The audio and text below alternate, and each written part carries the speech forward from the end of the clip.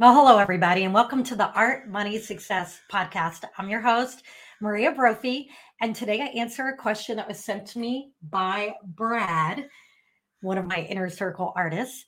And he asked, how do I quit my job when I have three kids and no spouse, and I want to work full time as an artist? And how do I quickly generate income from art sales to pay my bills? This is a two-part question, and I'm going to break it up into two separate podcasts. So today I'm going to answer, how do I quit my job and become a full-time artist when I have three kids and no spouse to help me? Okay, well, first of all, Brad, do not quit that day job. Your children need you.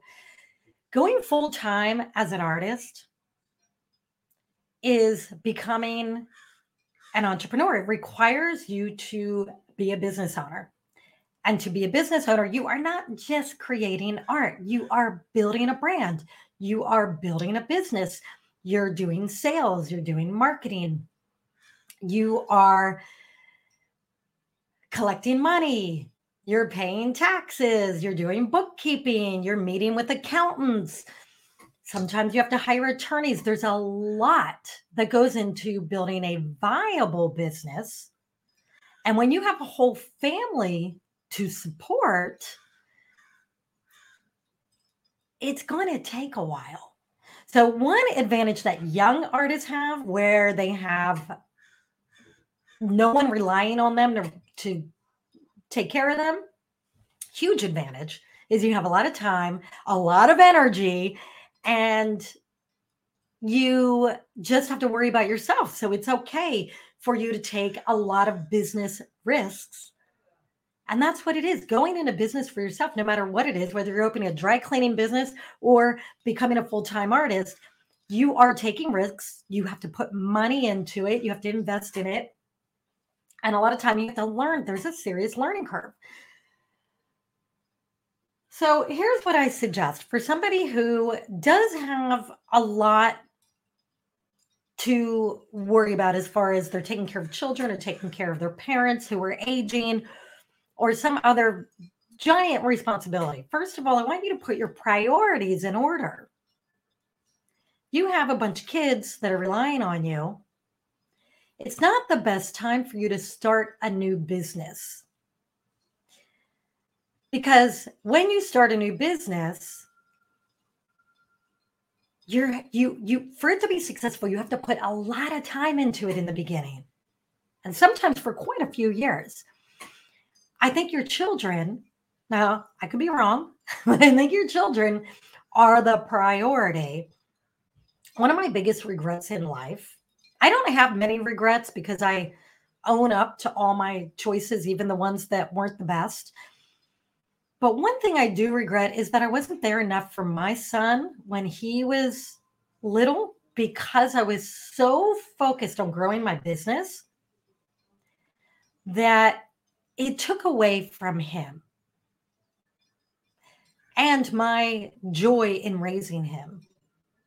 Now, he doesn't have any gripes about it. He tells me, Mom, you were the best mom ever. And that's like music to my ears. And I'm so glad he thinks so. But I know I could have been a better mother. If only I would have said, this business thing, I can just kind of do it really part-time until he's older. And that's really what I should have done. And I regret that. So now I tell parents, look, make a choice. What's more important, your children or becoming an entrepreneur? And, I know the answer is going to be my children, right? Everybody wants their children to be top priority. So in that case, does that mean you scrap the idea of being an artist? No. Here's what you do. You step into it slowly. Don't quit the job. Don't give up all the other stuff that's putting food in your baby's mouths. But step into it. So start working on your art business in the evenings when your babies are asleep, and wake up an hour earlier and work on your business an hour earlier and find ways to work on it and start building it. And then when you get to where you're getting a little bit of traction, maybe cut back on your day job to 4 days a week and work on your art full time 1 day a week. And then after some time, say 6 months or 8 months, if then your assessment of your art business is that which says, hey, this might actually work, then cut back on your day job just a little bit more. I know a lot of artists that do that. Some of the artists that I work with, this one engineer that I coached, he wanted to go from his full-time engineering job to being a full-time artist. And I said, look, don't quit your job just yet. Cut back to 4 days a week. And he said, oh, my employer will never let me do that. I said, well, you have nothing to lose but to try. Well, he presented it to his employer, and his employer said, sure, we'll do it. We'll let you cut back to 4 days a week. We just expect you to do A, B, and C. And so they came to an agreement. And then pretty quickly after that, he cut back to 3 days a week. And then within the next year, he had completely quit his engineering job, and he's been a full-time artist. I want to say it's been five years now, maybe longer.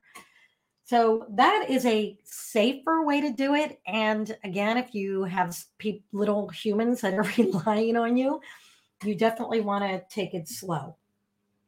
There's an article that I wrote, and I'm going to link to it in the show notes here. And that article is titled, What It Takes to Be a Full-Time Artist. Do you have what it takes? And it's got a list of mindset and qualities that successful full-time artists share. And then it also has a list of qualities of an artist that is not ready to enter the world of full-time art. So check that out, click it in the link. And I also want to encourage you, if you liked this podcast, leave me a comment, leave me a review, hit subscribe, follow me, and sign up for my Inner Circle emails. It's my free 11-week e-coaching program. Link in the notes. And you'll be able to ask me a question once you are on my list. I'd love to hear from you.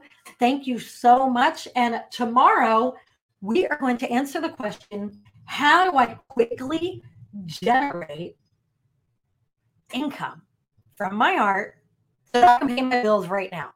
So that's the second part of Brad's question. And I have a couple really useful strategies for you. So stay tuned for that. Have a good one. Thanks all. Bye-bye.